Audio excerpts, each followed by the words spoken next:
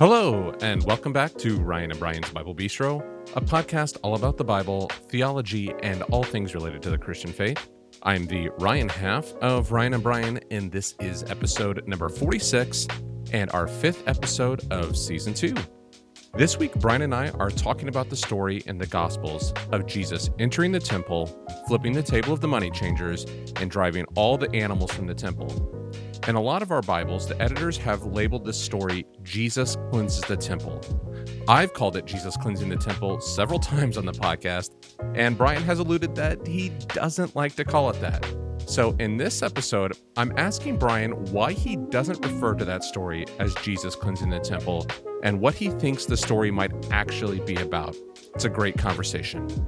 Before we get started, just a quick reminder that you can find us at thebiblebistro.com, on Instagram and Facebook at The Bible Bistro, and on YouTube at Ryan and Brian's Bible Bistro. We have also set up a Patreon account, so if you're enjoying the podcast and would like to support our continued work, you can do that. You can find a link for that in the show notes, but also by going to the website, thebiblebistro.com, and clicking on the link at the top. All right, let's jump right in. Hey, Brian, welcome back to the Bistro. Hey, Ryan, good to see you today. It's good to see you. How are you doing? I'm doing well. It's a good. It's a good day. We've had some snow last week, but it's a nice day out there actually today. So it is a nice day, except our road. We're like in the city and we're in a cul-de-sac, and it's horrible. Right. Like as soon as you get out of the cul-de-sac, you're fine. But so once you get in there, it's a mess. We lived for a long time in on a dead end road, as they call a cul-de-sac, and it was interesting. The city would take care of the first, the main roads, and then they would do the secondary roads, and then if they had time left, they'd get around to us. Are we going to do something for them this year? I don't know. Nah, they'll be fine. They can figure it out. They didn't give us a Christmas present last year, so. Yes, so we've had the big snowstorm. Yeah. We've been out playing in the snow. Our kids have been frolicking, getting ear infections. All the things that kids do at this time of year. Yes, we had some neat episodes we've laid down. Got some neat ones coming up. Some really some real neat ones. really neat. Beaver. I've got my sweater on. Neat. I got my sweater on today for those who are listening and can't see. So, I put on my podcast shoes before we started. My slippers. Like Mr. Rogers. Come on.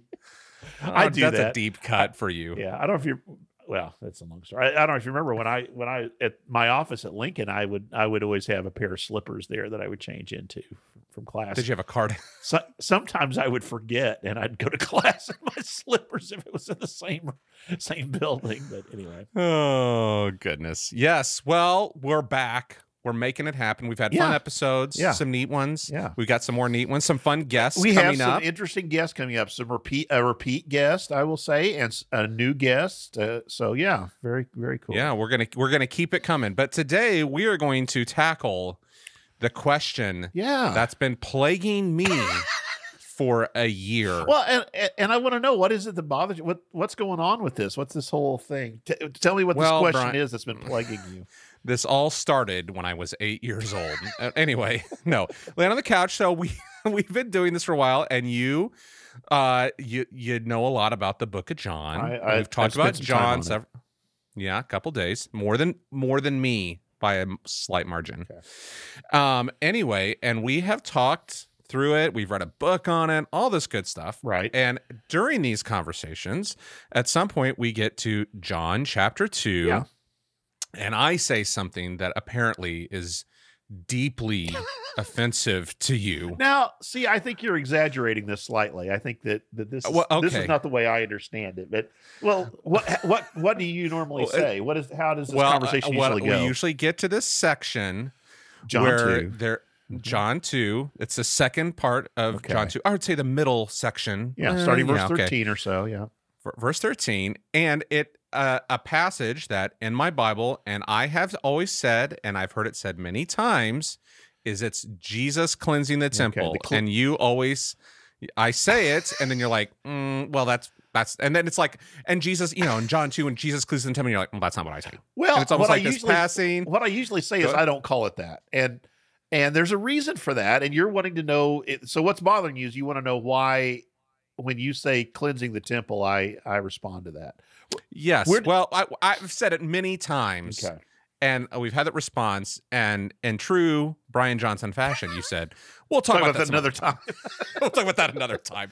Well, now is the time. Okay, There's no let's future talk time about than now. what's going on with that and trying to. So Jesus cleanses the temple. No, sorry, the story of Jesus in the temple, doing some stuff with tables. So what I usually call this is the temple incident, and we'll get to that, and I'll try to explain what my visceral reaction is to when you call it the cleansing the temple, why that happens. And actually, I think this will be good for our listeners for a couple of reasons. I think they'll enjoy it for a couple of reasons, Ryan. One is I think the information's interesting to me, and it fits in with what we've talked about other times. That I think the temple theme in the Gospel of John is one of the central themes. I mean, that's not going to be a surprise to anybody who's been around me for very long or heard me talk about the Gospel of John, that the temple, and particularly presenting Jesus as the fulfilling the role that the temple had is a pretty important part of what John is up to, I think.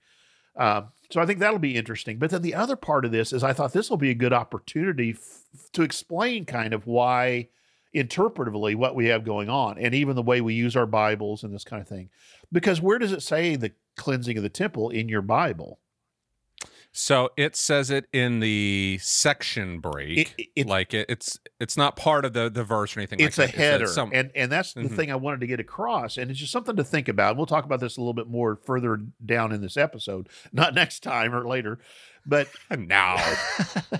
But you have to be careful when you pick up your Bibles. There are different things we talk about. We've talked about translations before, but the other thing is there are what we often will call editions or versions in that sense. But these are editorial decisions that are made by people that have to do with how the verses are laid out on the page. So, for example, some Bibles have 2 columns per page. I don't know if you've noticed this. Some have 1 column per page.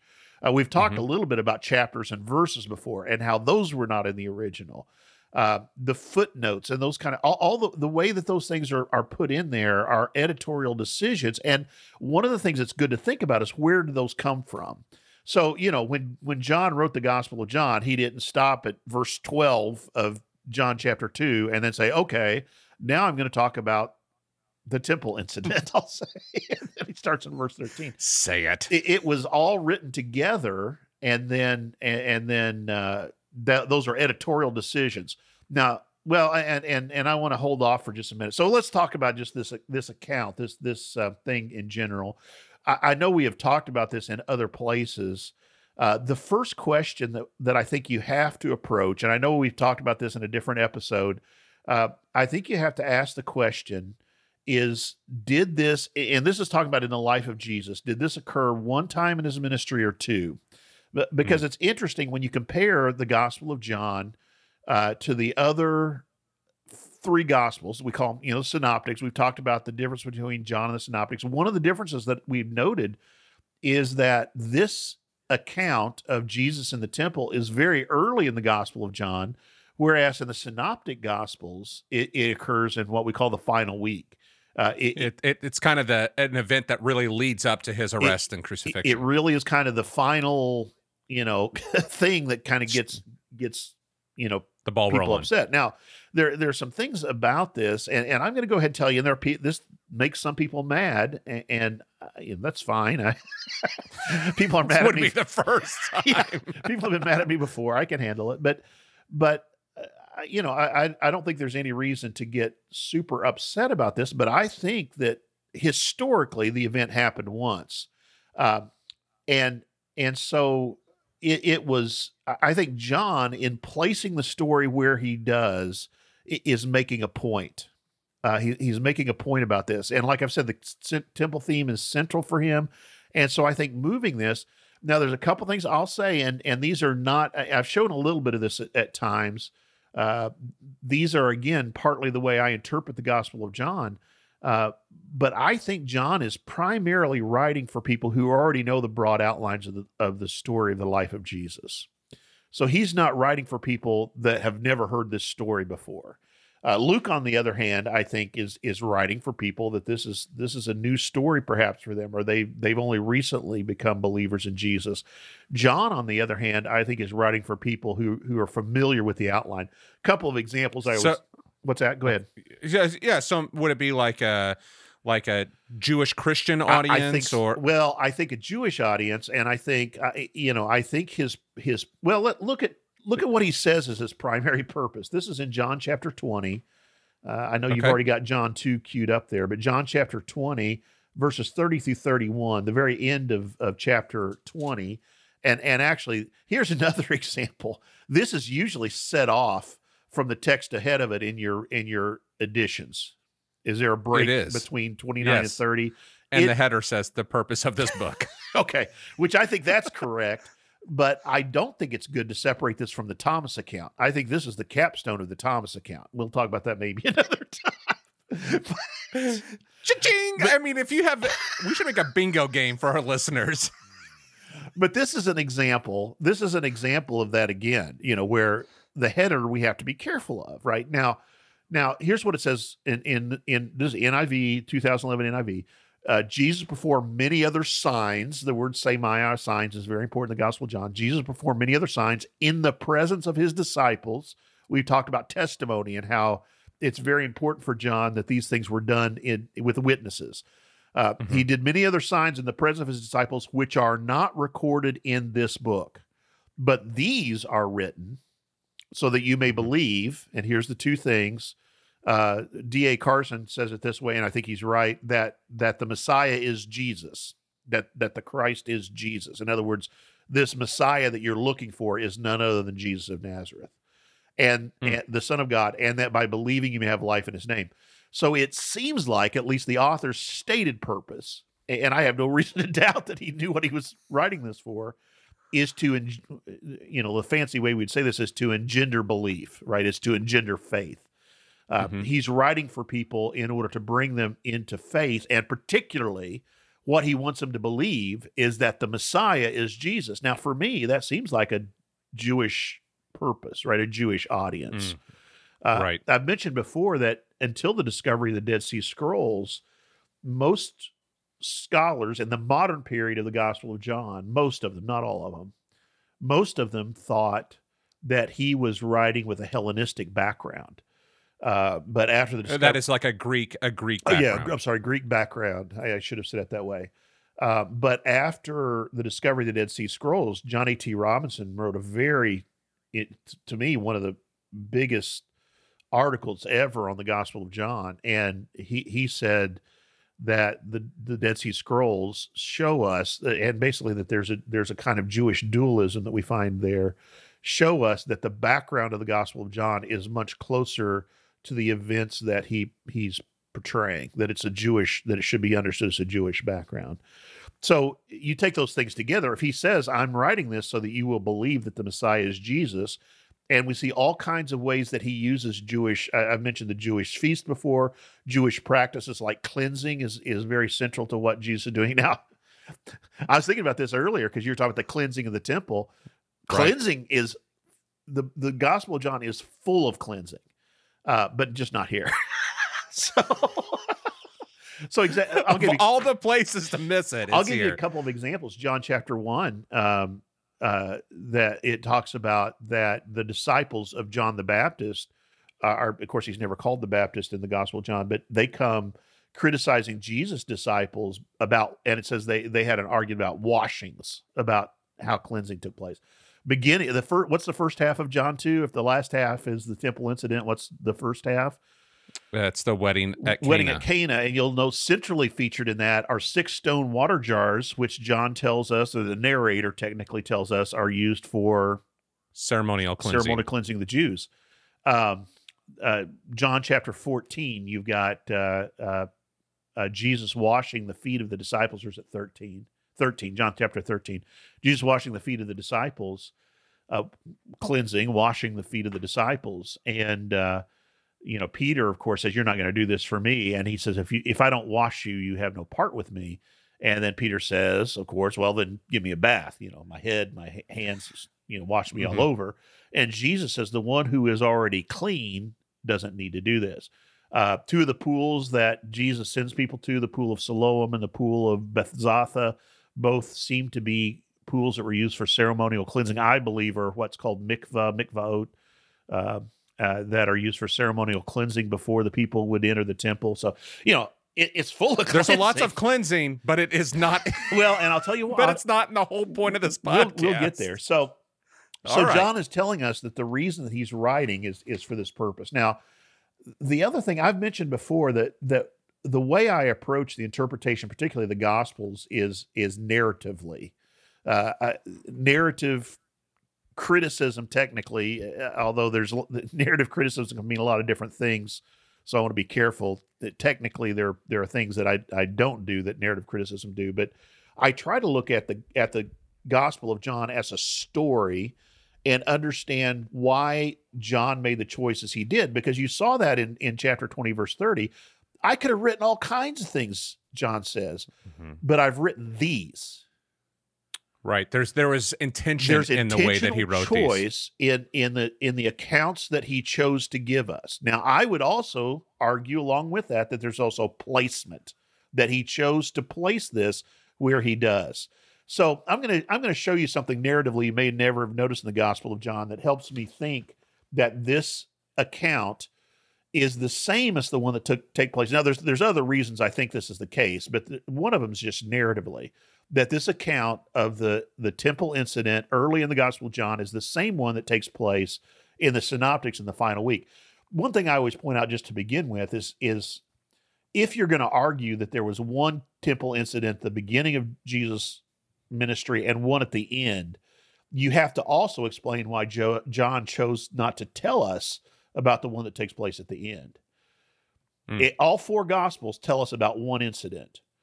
John only tells us about this one, if there are two. Right. But there's lots of ways that this is connected. And John even, I think, gives us hints that this is connected to in the same way that Synoptics tell us that this is leading up to Jesus' death. The Gospel of John, the author, tells us this is connected to his death as well. But let me show you something. This is an example of narrative criticism, or narrative interpretation, I'm going to call it. I don't like the word narrative criticism, but narrative interpretation. Look back. I want to show you some what are called narrative markers. Okay. So authors will often give us a hint that they're getting ready to tell us a new story or a new account. And John's favorite narrative marker is what's called a temporal marker. There's different ways to mark the beginning of an account. When I think about narrative interpretation, we usually do this with movies and TV shows. We are a visual culture, and we've become most of us are pretty good if we watched enough movies or television, and most of us have. I know I've watched more than enough television. We are pretty good at reading the visual cues that are given to us. I mean, that's what you do for a living, right? And you understand that there are certain shots that will speak in a certain way. You're communicating in the video shots that you choose to take when you're doing a video, right? That's right. What you do for a living. And if our listeners don't understand that, so these temporal markers, when you start to see them, become very obvious. There are different kinds of markers that can be used. I was going to use the example. That's where I was going with this. Forrest Gump, for example, he has a marker throughout that movie when he's done telling a story. And of course, the other interesting thing, keep Forrest Gump in mind, because we'll come back to it. Most movies today don't bore us by telling the story from beginning to end, right? They understand we're sophisticated viewers and we want to be interested. So most of the shows today we usually use terms like flashbacks and flash forwards. So Forrest Gump, if you'll think about it, the narrative time of the movie itself is only a little bit of time. He goes and sits down on a park bench and starts telling a story. But then those vignettes or those different accounts in his life are flashbacks, right? He's going back and he's telling, and then he'll come forward. And typically, what's his narrative marker? What am I going to say? He usually, Mama said, what? No, what? Go. I don't know what you're saying. He usually says, and that's all I have to say about that. Say about that, right? end of scene, right? Or it's time for the next story. So here's what the narrative markers are that I want you to notice. Look at verse 29 is the first one I want you to notice. John chapter 1. John chapter 1, verse 29. Go ahead and just read these for us. Yeah. The next day, he saw Jesus coming toward him and said, "Behold, the Lamb of God." So this is talking about John the Baptist. But do you see that how that verse begins? The next day. The very next day. Right. So that's, now look at verse 35.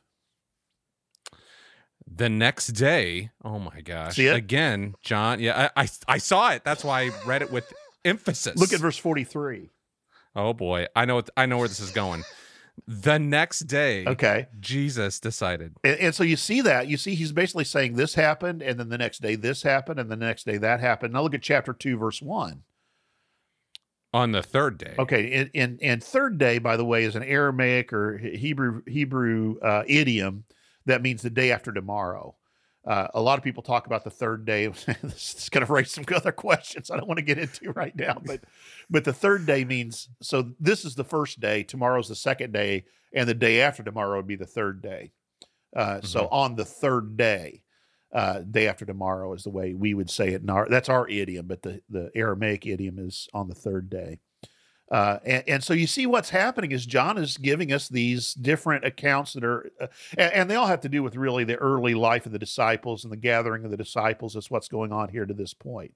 Now, I've given you every temporal marker to this point. I want you to notice what verse 13 says then. This is the beginning of the temple incident.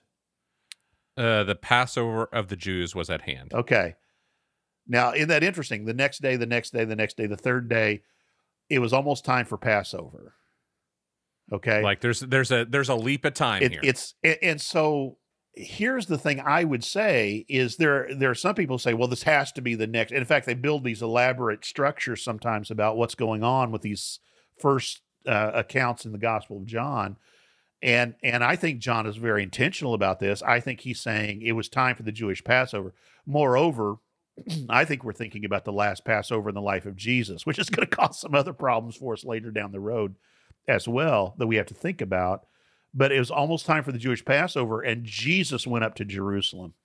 I think I've told you this before, but in the Synoptic Gospels, it's interesting that all of them, if we only had the Synoptic Gospels, we only know about Jesus going up to the Passover.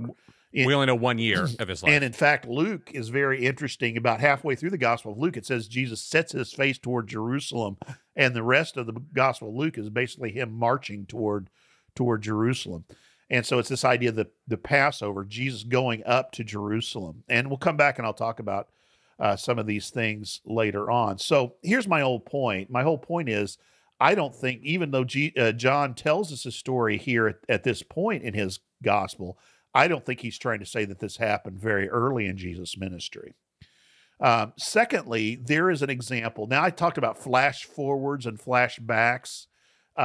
When you're talking about a written narrative, we always like to use fancy terms, right? It just makes us feel like we're talking about something meaningful. We use the term prolepsis and analepsis. Prolepsis, instead of a flash forward, a proleptic statement means something that is looking toward the future. Okay. And then an analeptic statement would be what we call a flashback, right? It's something that's back before this time. So whenever we're looking at a narrative, we talk about what's called narrative time. So there's this time that the story is being told, that the account is being given. Okay, that's the timeline of that. Now, we all understand when we're talking about a book that is not the equivalent to the author's timeline. Right. The author is writing at a later period of time. Okay. So there's that. And often what we'll talk about when we're talking about the books of the New Testament, we'll talk about the historical setting, right?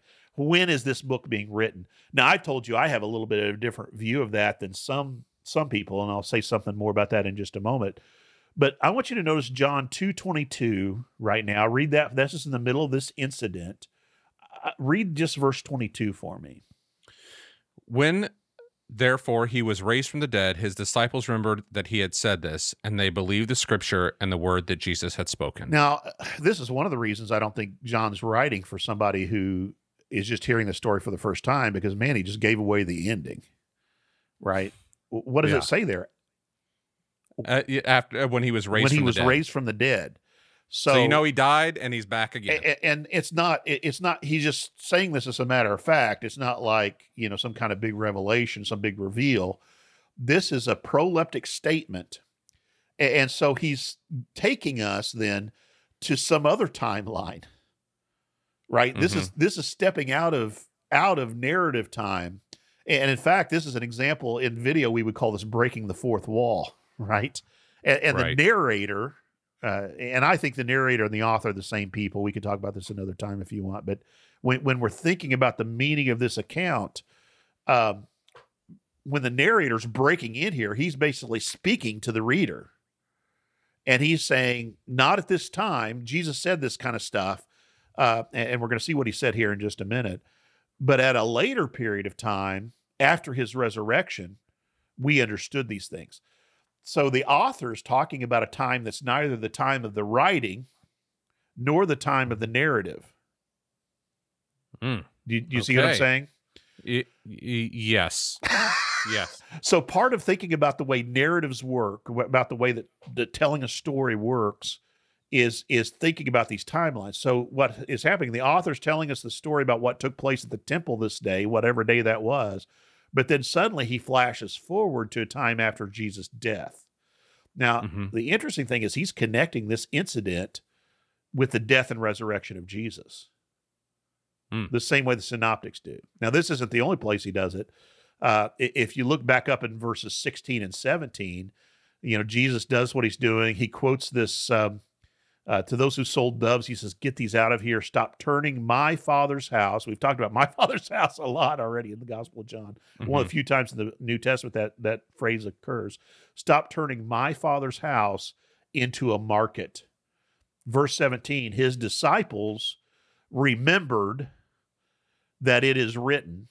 And here there's different opinion on when they remember this. Are they remembering this at the time, or is this, like John says, after his resurrection? His disciples remembered that it was written, "Zeal for your house will consume me." Now, what does that seem to be a reference to? The idea of zeal for your house will consume me. What does that seem to refer to? Take his life. I think consume here. Now, I think this is an example of what John uses, the author uses frequently, which is an intentional ambiguity. So the idea of consuming means I was filled up with zeal for your house, but also as the disciples see the response of the Jewish leaders to what Jesus is doing, they're going, zeal for his house is going to kill him. It's going to be the result. It's going to result in his death. The same thing that the synoptics tell us, that this is connected to the death of Jesus. Now, that's, I would say, historically, the reason that I think there's only one incident like this in the temple is it's very hard to imagine getting away with it more than once.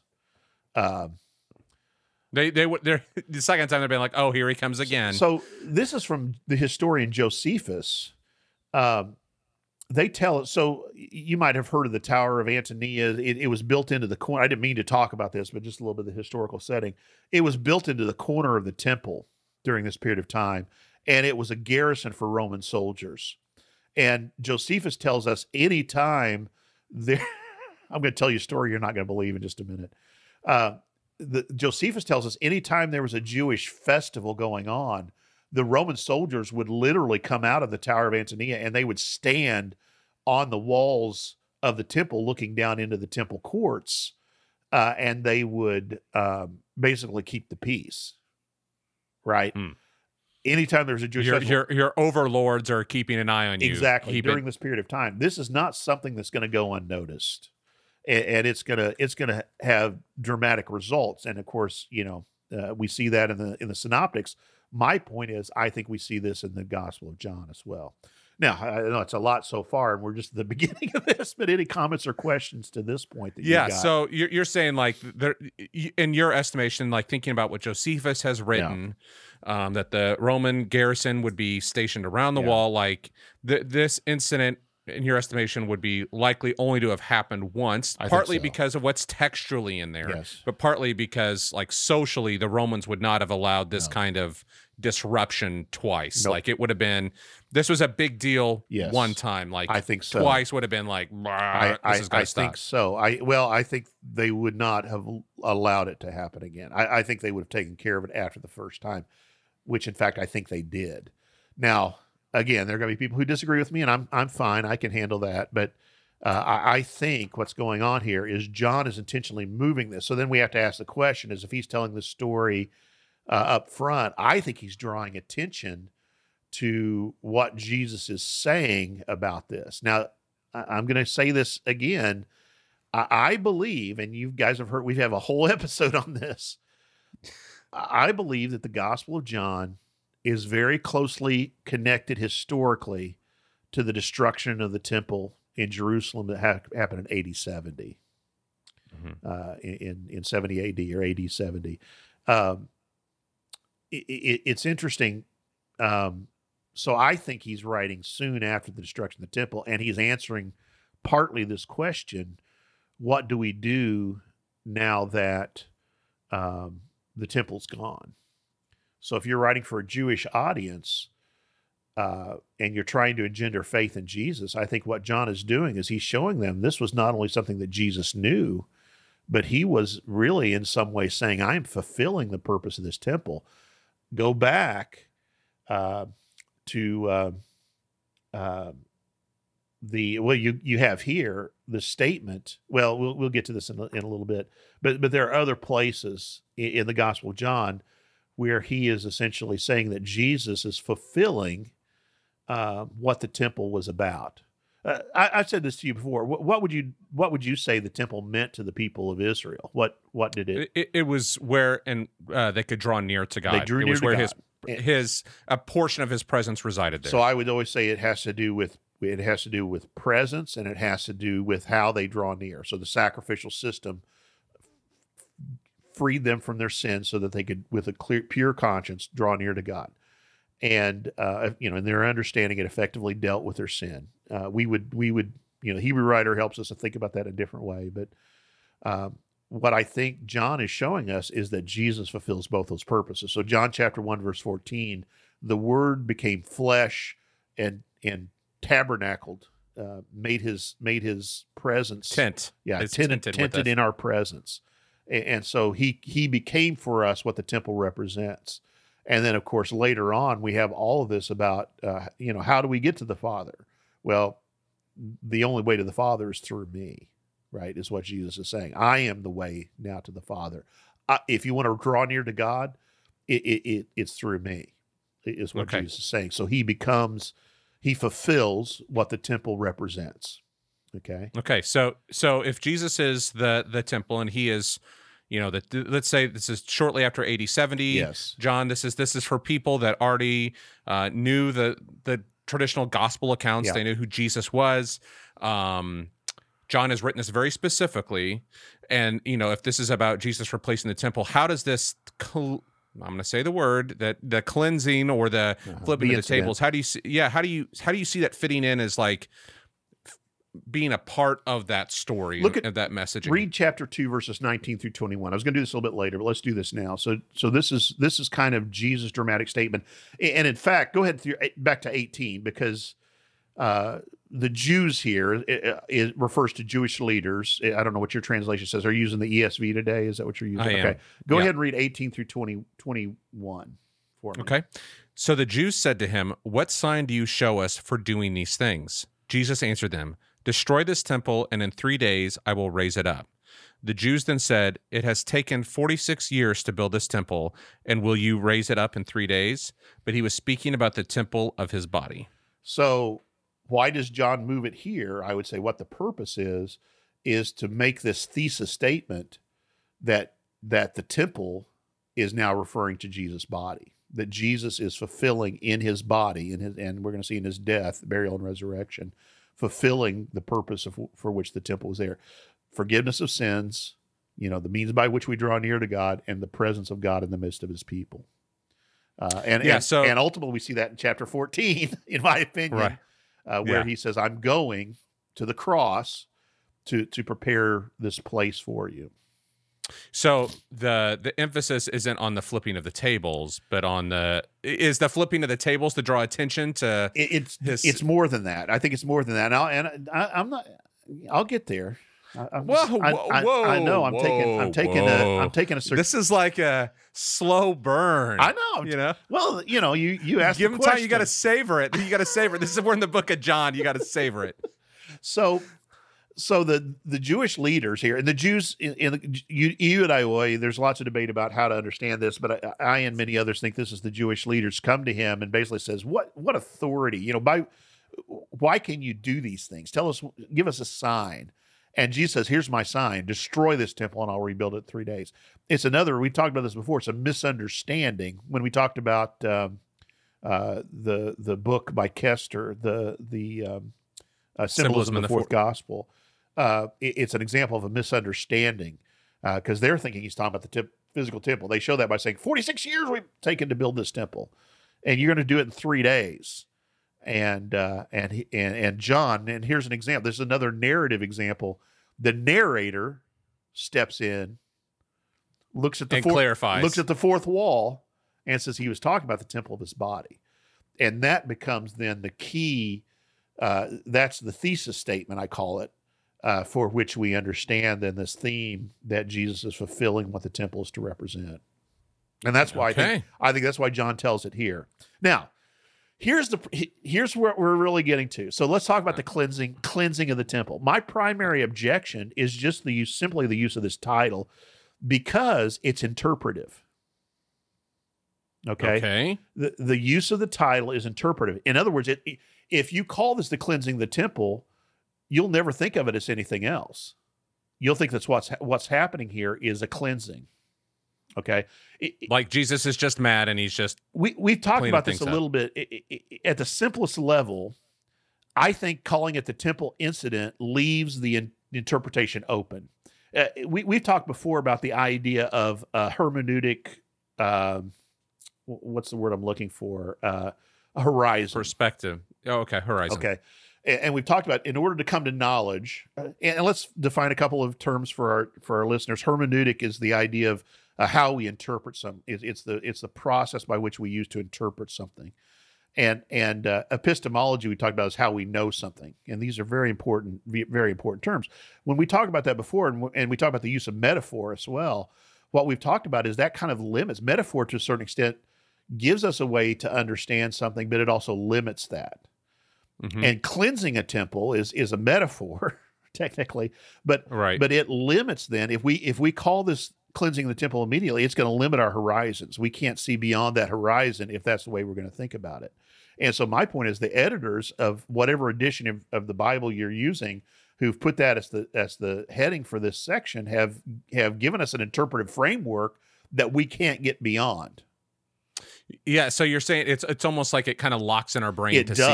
It locks us in to see only one thing, and this is the main point of this section, not the temple or. So by calling it the temple incident, I think it leaves that interpretive horizon more open.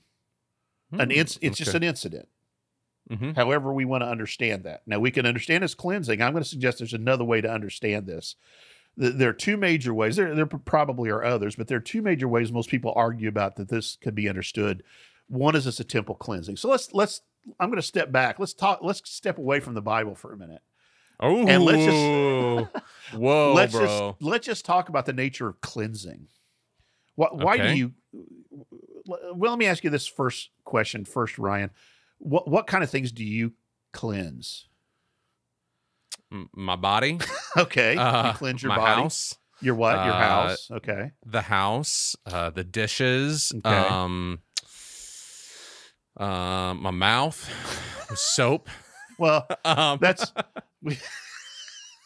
Okay, let's stop. I got you off guard. I caught him off guard. He can't believe I said it. Let's go back to the dishes. There's at least one other thing we usually think about when we think about cleansing. Laundry's the other one, right? So let's talk about dishes there for a minute, and both of those are good examples. Laundry and dishes are good examples. Why do you cleanse the dishes, or why do you we in my household from Southern Indiana we call it washing, but washing. Why do you cleanse the dishes? To remove what has previously been on them, to make them acceptable for the new stomach sacrifice. Okay. Let's go back to the Bible. I'm messing him up now. No. So yeah. You're right. I mean, usually when I ask this question, I get one of two things. So the most obvious is what you're saying. Well, they're dirty. Duh. Right. You cleanse something when it's dirty. Why do you wash the one shirt that you own that you wear over and over again? Why do you wash it? Well, it's dirty. Dirty. But there's another part to it, because that's not the only thing that we could do with something that's dirty. Right. Mm-hmm. So my question is, why do you clean? Why do you do the laundry? It's because I want to use it again. You want to use it again. That's exactly the reason. If you don't ever want to use it again, you don't need to clean it. So let me give you a couple of examples. We talked about dishes, right? If you use paper plates, most of us do not wash the paper plate. Right. What do? Garbage. We throw it away because it's no longer needed. Mm-hmm. It's no longer necessary. It's served its purpose, but it is no longer necessary. And so cleansing, when we call this the cleansing of the temple, it's the same thing. Just like cleansing your shirt. When that shirt finally has enough holes in it, it's falling apart, you can read a newspaper through it. You don't go and wash it one more time. You pick it up and you go, no, and it goes out in the trash, right? Right. Or maybe to Goodwill, I don't know, but you see what I'm saying? You throw it out. You get rid of it away. Yes. It no longer has it served its purpose. It had a good purpose. There's nothing wrong with it, but it has outworn that purpose. It's no longer necessary. And then you typically go out and buy a new shirt, or maybe you have another new shirt in your closet already. So that's the only thing I'll say. There's basically two ways we can understand Jesus' actions here. We can either understand him cleansing the temple, getting rid of the problems with the temple so that it can, what would be the implication then? So that proper worship can take place there. And so that can be taking place. The other thing that we can understand is this could be a symbolic destruction.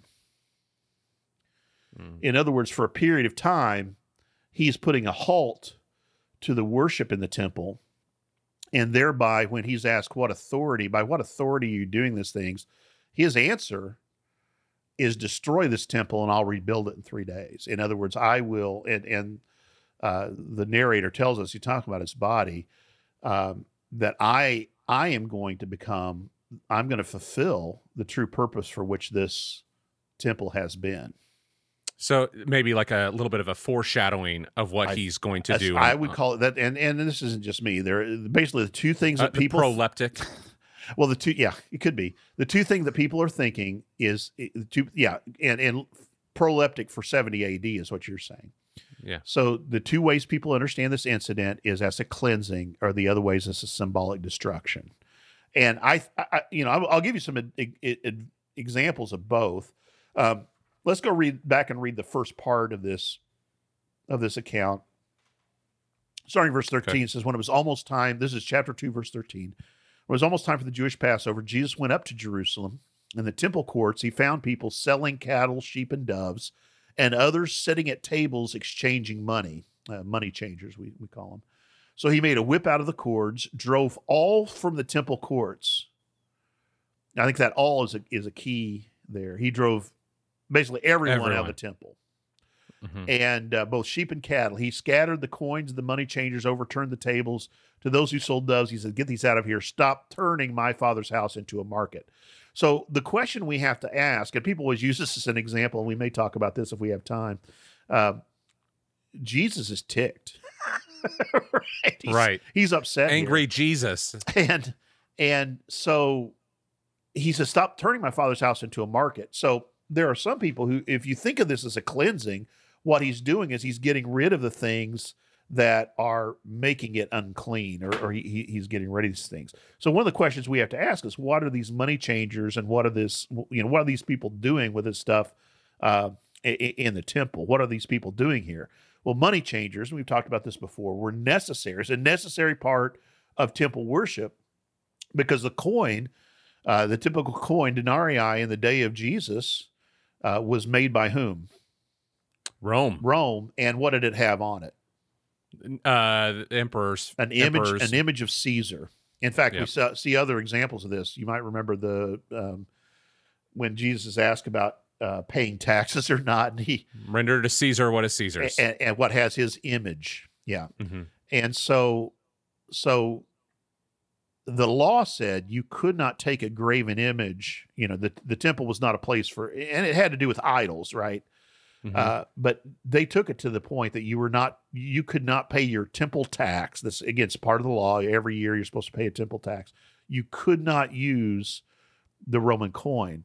So what the money changers would do is they would take those coins and they would exchange them for, they're called temple shekels. And interestingly, and we may link to this in the show notes, just this last year, there was a little girl that found another one of these, like a little 8-year-old girl or something found one of these, but from the first century.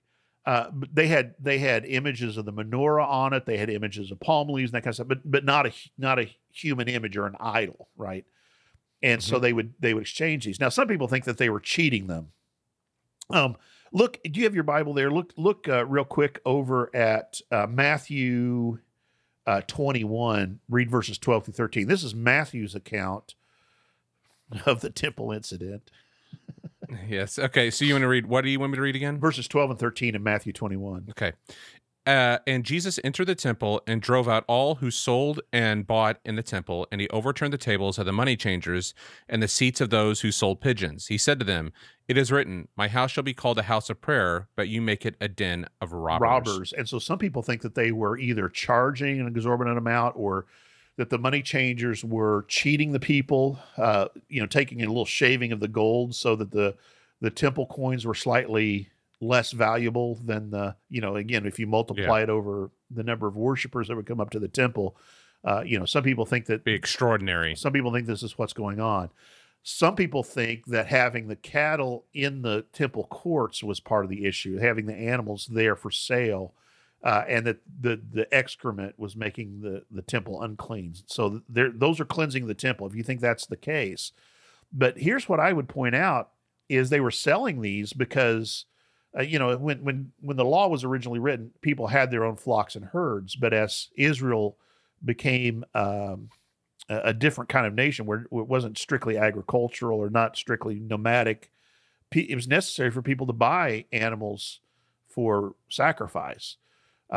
So these both the money changers and the people selling the cattle, sheep, and doves were a necessary part of the worship going on there. In other words, people had to use it. Now, the robber makes us think that they were using those positions in order to take advantage of the worshiper. I mean, it's pretty strong. If I'm standing between you and worshiping God, you're going to pay me whatever I ask, right? So, so it's a pretty strong motive. So that they were misusing this position is a very probable part of this.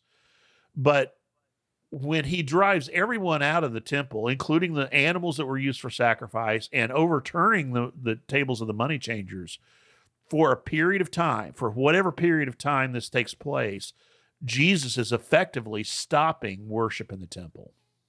No more sacrifices because the animals aren't being purchased and brought up for... And nobody's able to go about their business. And so again, at least symbolically, he is putting an end to the worship in the temple. Now, here's my point, is I think that fits well with the overall message that the Gospel of John is telling us about who Jesus is and the role that he's fulfilling, especially if I'm correct and others are correct in thinking that the Gospel of John was written soon after the actual destruction of the temple. And if one of the questions that he's answering is, what do we do now that the temple's gone? Well, the answer is, destroy this temple and I'll rebuild it in 3 days. Right. That Jesus again has taken over. He was kind of a flash forward. The temple's going to be gone. You don't need it anymore. The temple's being rebuilt in me. I am the temple. I talked about this before, but in John chapter 4, you have this story of the Samaritan woman. Mm-hmm. And when she finally realizes he's a prophet, this is starting in verse 19 or so. Here she says, my translation says, "Sir," the word's kurios here, which means Lord. "Lord," the woman said, "I can see you are a prophet. Our ancestors," now she's a Samaritan woman. Mm-hmm. We're going to actually have an episode about the Samaritans upcoming. Our ancestors worshipped on this mountain. This is in the village of Sychar near the Mount Gerizim. Our ancestors worshipped on this mountain. There had been a temple there on Mount Gerizim until 128 BC. It was destroyed by a Judean king by the name of John Hyrcanus, one of the Maccabees. Mm-hmm. Our ancestors worshipped on this mountain, but you Jews claim the place where we must worship is in Jerusalem, Mount Zion. Mount Gerizim or Mount Zion? Samaritans believe Mount Gerizim. Jews believe Mount Zion. So what's Jesus' answer? As a Jew, he would probably say, well, Mount Zion. Jerusalem. Everybody knows that. That's what the Bible says, right? Mm-hmm. "Woman," Jesus replied, "believe me, a time is coming when you'll worship the Father neither on this mountain nor in Jerusalem." Now, remember, John Hyrcanus had destroyed the temple on Mount Gerizim in 128 BC, just 100 and maybe 40, 50 years before this account. And Jesus, I think, prophetically is saying there's a time coming where the temple on Mount Zion is going to be exactly the same as the temple on Mount Gerizim. Torn down. Do you see how powerful that would be for someone who's in the aftermath of the Roman destruction of the temple in 70 AD, kind of questioning everything, and has God left us? What's going on here? And I think John's answer, at least, the author of the Gospel of John, is going to say to us, no, God is with us in Jesus, that he is the one, he is the way. He goes on, he says, 22, "You Samaritans worship what you do not know. We worship what we know, for salvation is from the Jews. Yet a time is coming and has now come when true worshipers will worship the Father in spirit and in truth." These are the kind of worshipers the Father seeks. So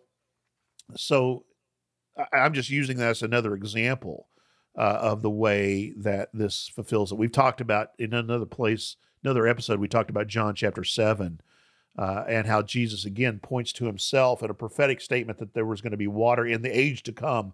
Water was going to flow out of the temple in Jerusalem and water all of the land, both summer and winter. And Jesus, at the height of the feast of the festival of Tabernacles, reminds or says to the people, "If you're thirsty, come to me and drink, the one believing in me, as Scripture said, from within him, my heart, will flow rivers of living water." And so, my koilos, whatever you understand there. So I think it fits well with what John is doing in his presentation of Jesus in the Gospel of John, which is saying Jesus is the temple.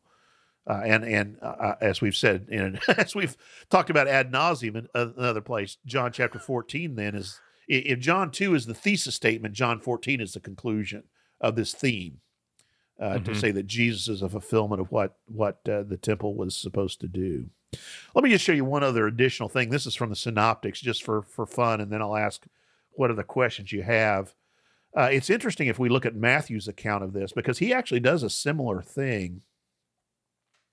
But what's really fascinating to me about this is if you look at Matthew 26, I'll let you read 59 through 61. Okay, Matthew 26, 59 through 61. This is the account of Jesus' trial. Okay. Yes. Now the chief priests and the whole council were seeking false testimony against Jesus, that they might put him to death. But they found none, though many false witnesses came forward. At last 2 came forward and said, "This man said, I am able to destroy the temple of God and to rebuild it in 3 days." Isn't that interesting? Yeah. That's in Matthew, but it's only John that tells us the account when this happened. You see? And again, Are we talking about something that happened 3 years or 2 years earlier, or are we talking about something that happened that week publicly? Probably that week. And then, well, I don't want to interpretively put you in a horizon. But look at look at chapter 27, verses 38 through 40 then. This is one of those details we probably have that unless we really dig down and spend some time thinking about this, we might just gloss over. All right, so 27, 38 through 40? Yeah. Okay. Then 2 robbers were crucified with him, one on the right and one on the left. And those who passed by derided him, wagging their heads and saying, "You who would destroy the temple and rebuild it in 3 days, save yourself. If you are the Son of God, come down from the cross." So part of what they're mocking him about, you said you're going to destroy the temple and rebuild it in 3 days, and now you can't even get down off the cross. Now, ironically, I think they're pointing to exactly what he's talking about, that in 3 days he will, in fact, have defeated death. He will have defeated the cross. One more, look down at verse 51 then of that same chapter. Okay, 51. And behold, the curtain of the temple was torn in two from top to bottom, and the earth shook, and the rocks were split. I should have had you read 52. I forgot. But anyway, Jesus cries out with a loud voice and dies.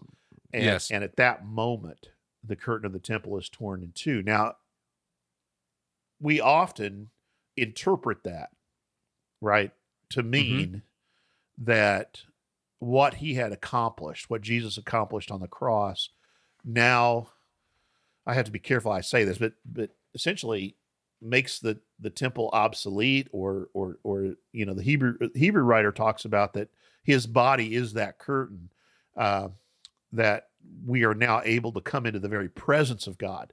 Whereas in the past, the high priest could enter the Holy of Holies only one day a year on the Day of Atonement, and only him. We now, with confidence, enter into the Holy of Holies, into the most holy place, right? Through the curtain that is his body. So we often interpret it, and that's from a very early period. The Hebrew writer was already interpreting it this way, that his death is signifying an end to the system as it had been. Right. Gotcha. And so I think it's not only John who has this. Now, for John, it is a much bigger theme, I think. But I think this is a part of what early Christians believed and thought about what was happening, what was going on. So my only objection to calling it the cleansing of the temple is it keeps us from possibly. I'm not advocating let's title this the symbolic destruction of the temple, right? I call it the temple incident.